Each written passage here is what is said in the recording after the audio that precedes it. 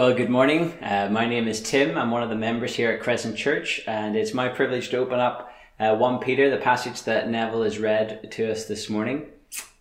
I think it's probably fair to say that if you speak to most people under the age of 35 in Belfast today, the gospel message to them seems ridiculous. It seems implausible. Our values now in 2020 Belfast are pleasure, experience, stuff. So how do we reach a society that doesn't want to hear the message of the gospel? What's God's strategy, if you like, to break through with the good news of Jesus Christ? It is a joy, isn't it, to see someone come to know Jesus Christ in the scriptures, to see them hear the preaching of the gospel, or to discuss the scriptures with them over coffee and see new life come as the scriptures takes them to Jesus. But how is my colleague who needs 25 hours in the day to keep all this, the plates of life spinning, going to make time to come to Christianity Explored? Or how's your mate at uni who's gay and thinks that God hates them, and she also probably hates God right now, going to take the time to tune in to hear the word of God preached? In fact, it's more likely that they're going to be suspicious of you and your Christian faith. With the ever-increasing false stereotypes and misrepresentation in the media, they're going to assume that you're some sort of bigoted and meddlesome Ned Flanders. Well, Peter's instruction in this letter is not to retreat in such an environment, and nor is it to shout louder. But in this passage, he's going to tell us to live good lives, ordinary Christian lives, as a way to break through with the gospel. In verse number 11, the first verse that Neville read to us, Peter again uses the imagery for us as Christians, as sojourners, as exilers, as exiles. We're travelers with temporary visas. We don't invest everything in life here, and we're a bit uncomfortable because we're foreigners. We don't quite fit in. But while we're here, in verse number 12, this really sums up the point of the passage.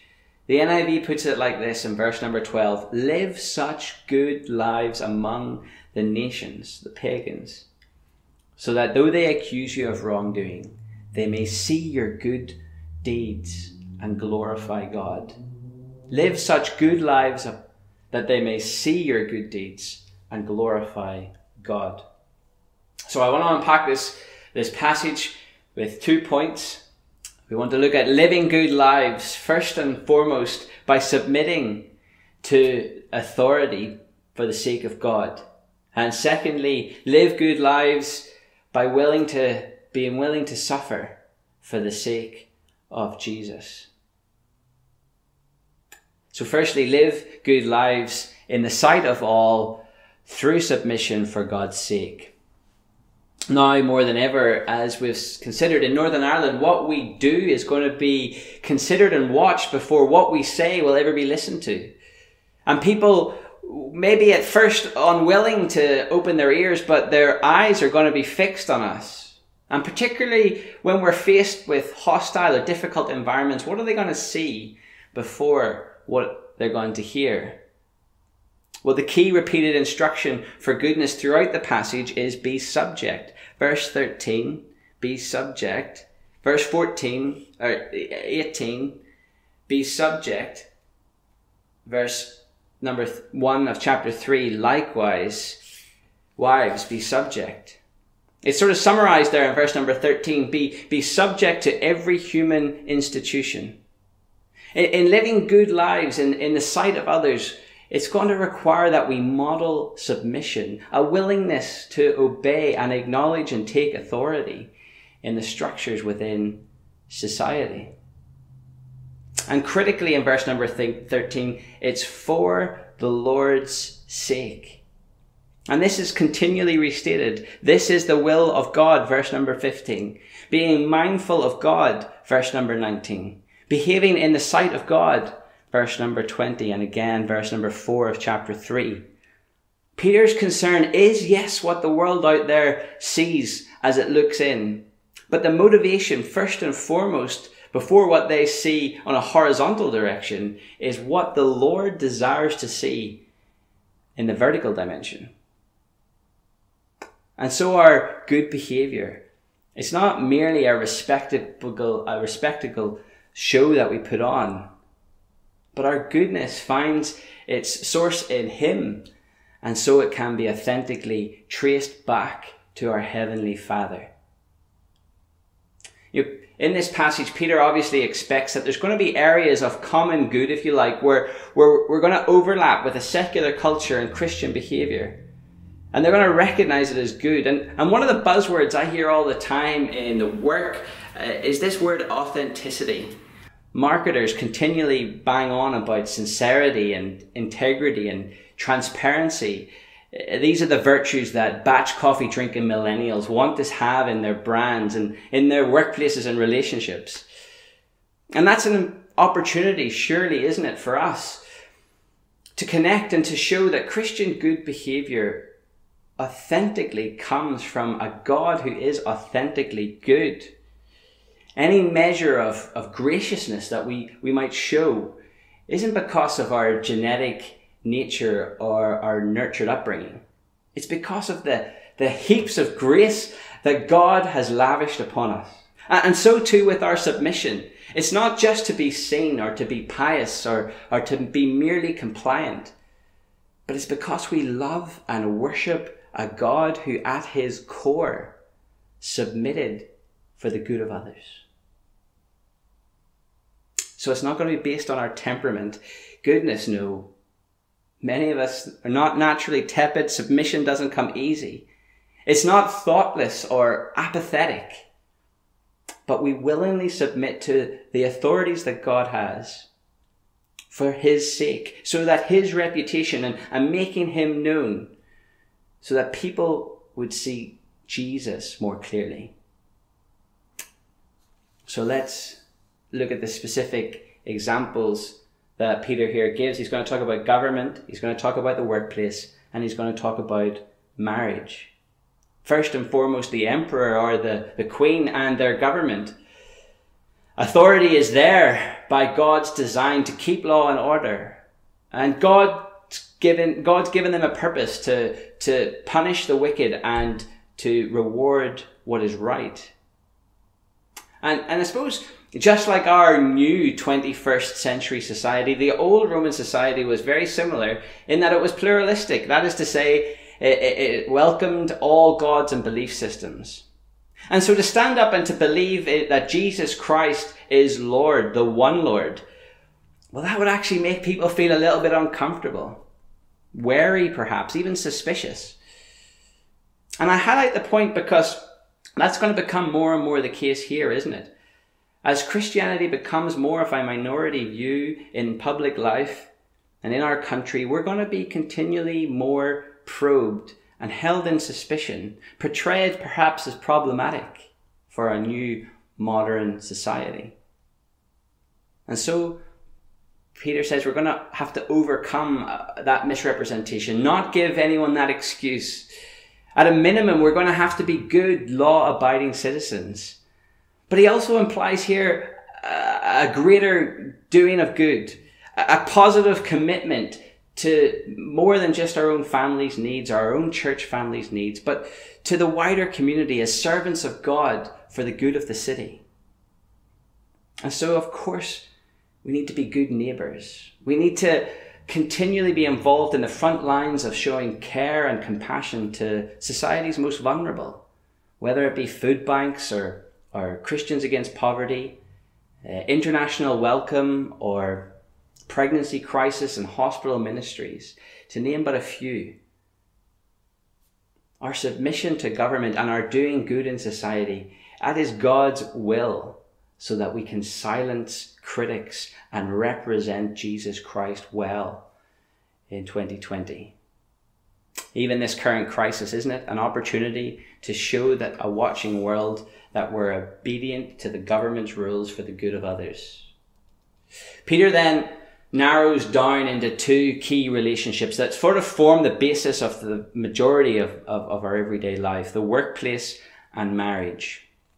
Everyone knew back then, as they do now, that these settings, these relationships, they really constitute the backbone of a strong and stable society. And so it's in these mundane settings, if you like, the daily grind, that Peter says we're called to do eternal business.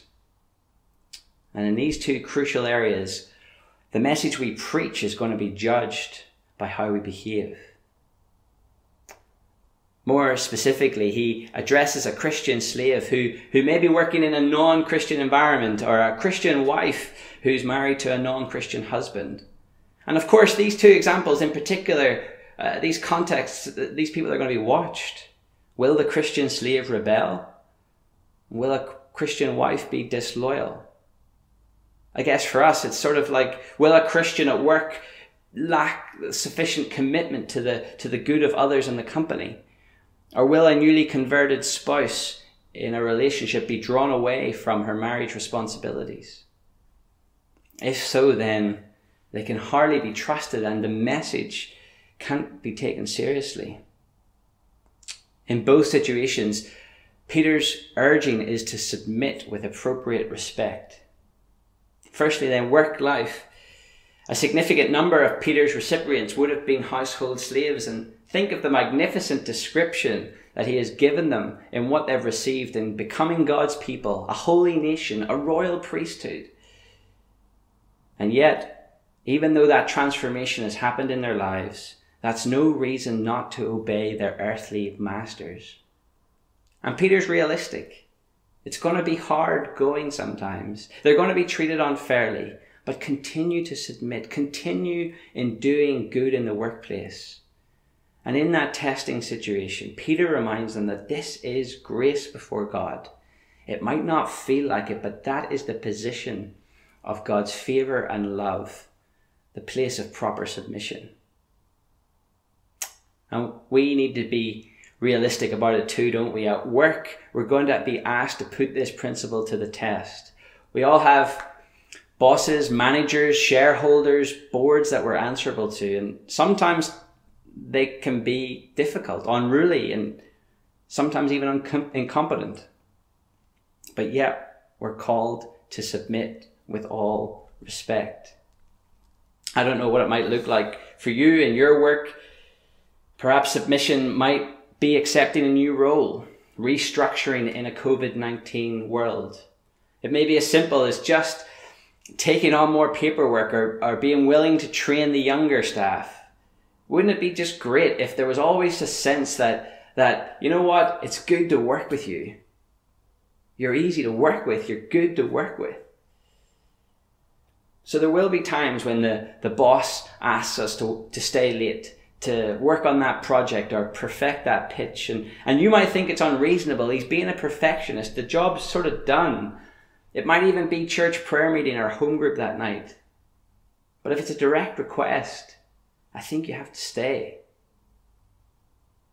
We have not to be known as the complainer, as the obstacle to change, or the one who has to be managed along. No, we're submissive at work so that people see and realize there's something different about you. And it means that when you have the opportunity to explain your Christian hope, or invite them to tune in on a Sunday to hear the Word of God preached, they have no reason not to take you seriously. The same principle of submission for God's sake is true, although perhaps even harder in marriage and home life. The specific context of a mixed marriage is hard. And this Christian wife, she'll be particularly watched by her friends and in-laws. But Peter's instruction to her is the same as what it is for every Christian wife, that she must submit to her own husband. Now, submission is not because she's inferior in her intellect or morality or emotionally or spiritually. It's the restoration of the kind of relationship that God originally intended from the beginning for a husband and for a wife.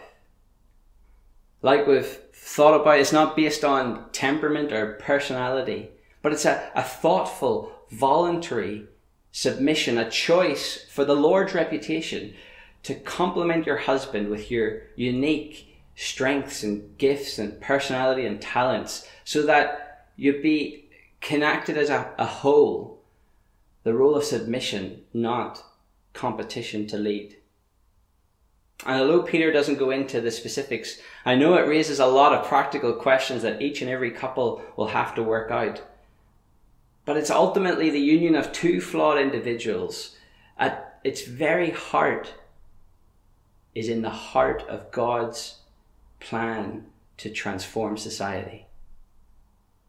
And so wives are called to submit to their husbands, not just because it's the expectation of society, but that their faithfulness and their commitment and their inner beauty might point an unbelieving or even an immature husband and watching society to her Lord and Saviour Jesus Christ. It is liberating to consider this imperishable beauty of inner womanhood that Peter talks about, precious and valued by God. Ours is an Insta-saturated world where we get daily ideas and destructive portrayals of what true womanhood is, presented with filters and Photoshop work. Here, Peter says a Christian woman's focus is something lasting. A Christian wife focuses on true and inner beauty that doesn't fade away, that of a gentle and quiet spirit. A spirit that's not grasping or coveting after worldly things. A spirit that worships and develops eternal characteristics that will last. Faith, love, and of course hope. And Peter knows it's not going to be easy. It's not natural in this broken world. And so he concludes his word to women and to wives in verse number 6. Do good and do not fear. Fear often lies at the heart of our sin response, and it will take great courage from wives to stand against the endless pursuit in the world of physical beauty, of competition, of getting more stuff. And so godly women and faithful wives will need to be fearless and strong in pursuing this good. Our final verse number 7, Peter turns to husbands and says, likewise, husbands. Often we husbands in the New Testament are instructed to love our wives. But here we have the other side of the coin. Live with your wives in an understanding way, or literally according to knowledge. Knowledge and love are often interwoven in the Bible, because you can't love someone really well if you don't know them really well. And the application, I think, is plain, isn't it? Husbands, we need to take more time to get to know our wives. If we want to love them like Jesus, to love them self-sacrificially, we have to know them well. Wives are not there to provide an ego boost. They're not a complex problem to be solved or a voice even to be appeased. They are a complementary partner to be known and loved. And Peter knows that we've been created differently. God has so designed it in a way that we're different, so that we're more interdependent, and that the union of man and woman might express the very image of God. And so, of course, we're going to have strengths and different weaknesses. Husbands, get to know them, he says, so that you can best love and support your wife. He references particularly physical weakness. Support your wife and show honor.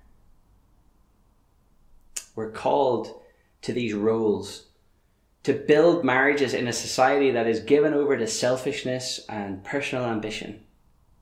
But it's as co-heirs, he says, for the eternal inheritance that lies ahead. We stand together on this journey, husband and wife, shoulder to shoulder, in submission and love, reflecting the beauty of God, who has saved us and made us one flesh. So live good lives in the sight of all, firstly by submitting to authority for God's sake. But secondly, Live good lives in the sight of all, willing to suffer unfairness for Jesus' sake. I've purposely not majored on the key thing that runs through each one of these different scenarios and settings. And that is that of suffering unfairly. This great calling to make God known through the ordinary goodness of Christian life through submission at one level is really not attractive at all. It's not appealing. It's a path that will be hard, unfair, and at times just plain painful. Being subject to government, like ungodly authorities that may pressurize, marginalize, persecute you, it's going to be suffering. Being submissive to slaves, especially in first century Rome. Peter says it's possible that you're going to suffer and be beaten unjustly at the hands of a wicked and cruel master, but be prepared to endure. And marriage too. It's surely why Sarah is cited here in verse number 6 as an example of a submissive wife. Abraham, for all of his strengths, was not a great husband and not a great family decision maker. And Sarah was put in the position where for her to choose to back her husband and to submit to him would come at great personal cost and hardship. And of course, without a godly, balanced marriage union, it can become a place of despair and hardship. So how can we endure this unfairness that we're being called to? If our submission and living these good, ordinary Christian lives, what happens if they don't seem to be making a difference to people? How do we keep it up? How do we keep going? Well, at the heart of this passage in verse 21 to 25, Peter points us to the greatest suffering servant, Jesus Christ. As I read this passage, I've struggled with it because it makes me feel vulnerable, in danger of being under the heel of society, exposed.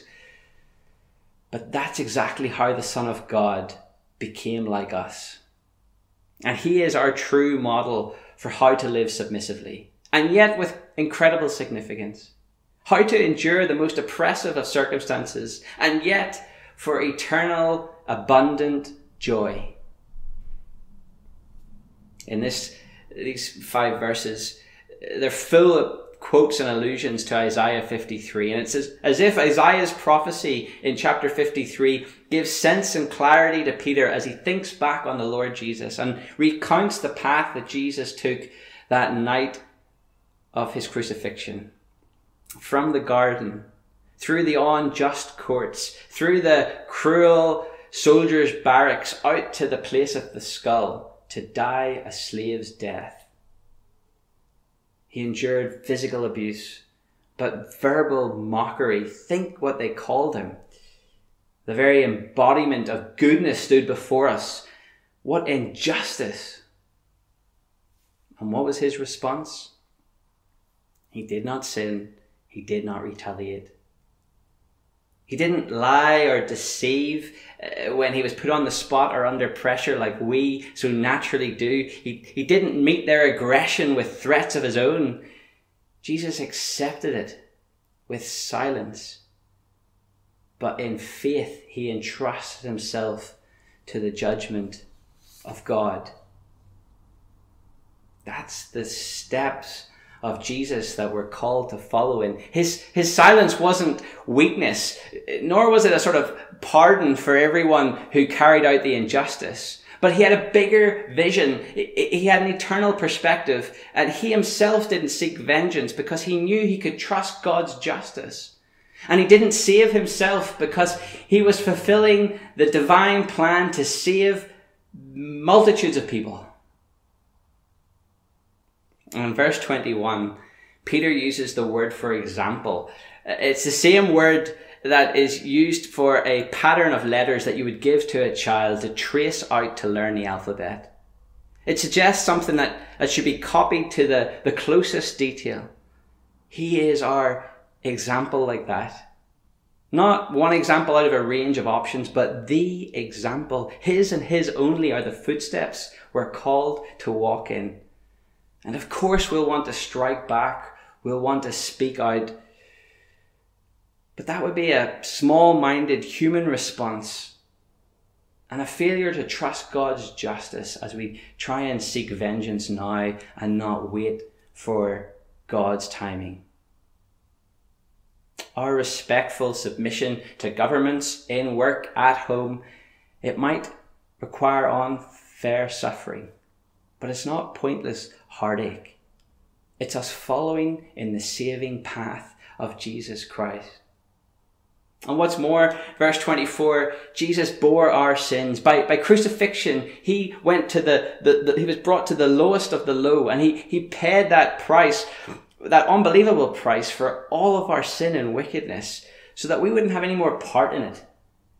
No part in bitterness or revenge or rebellion, but rather we would be free to live righteously, to submit, to be faithful, to be patient, endure, to wait on God.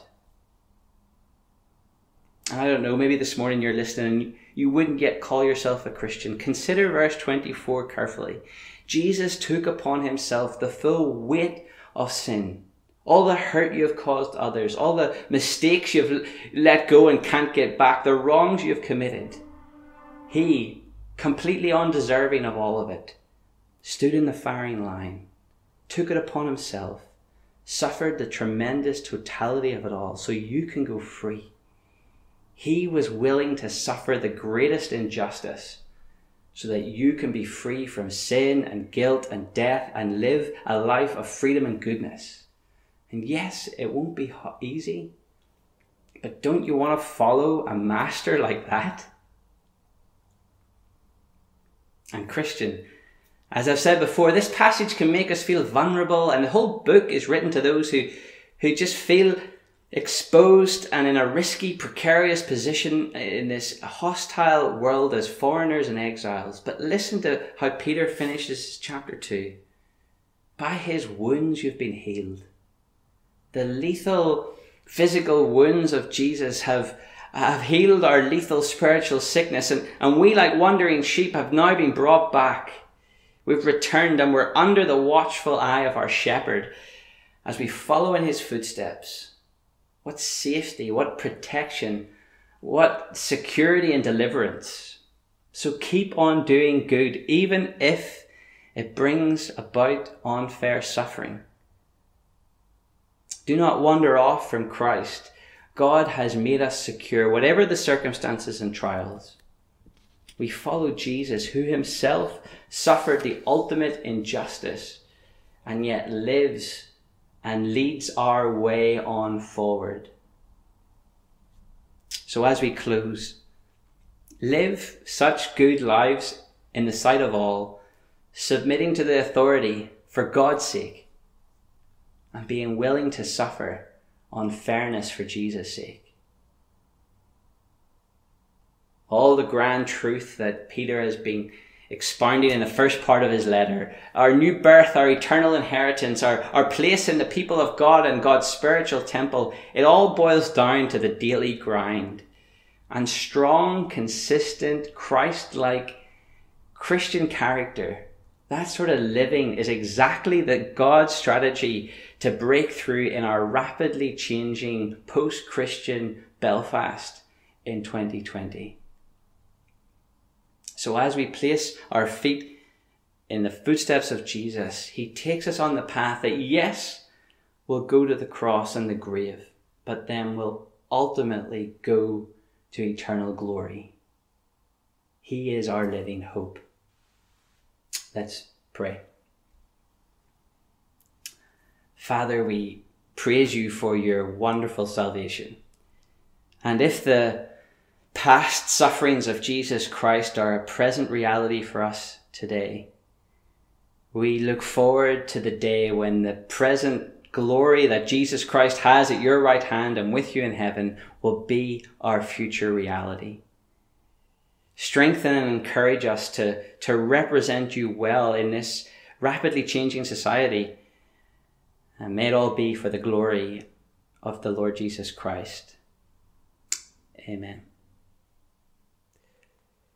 To close, we're going to sing the song, I Will Offer Up My Life, which has been recorded for us by the Crescent music team.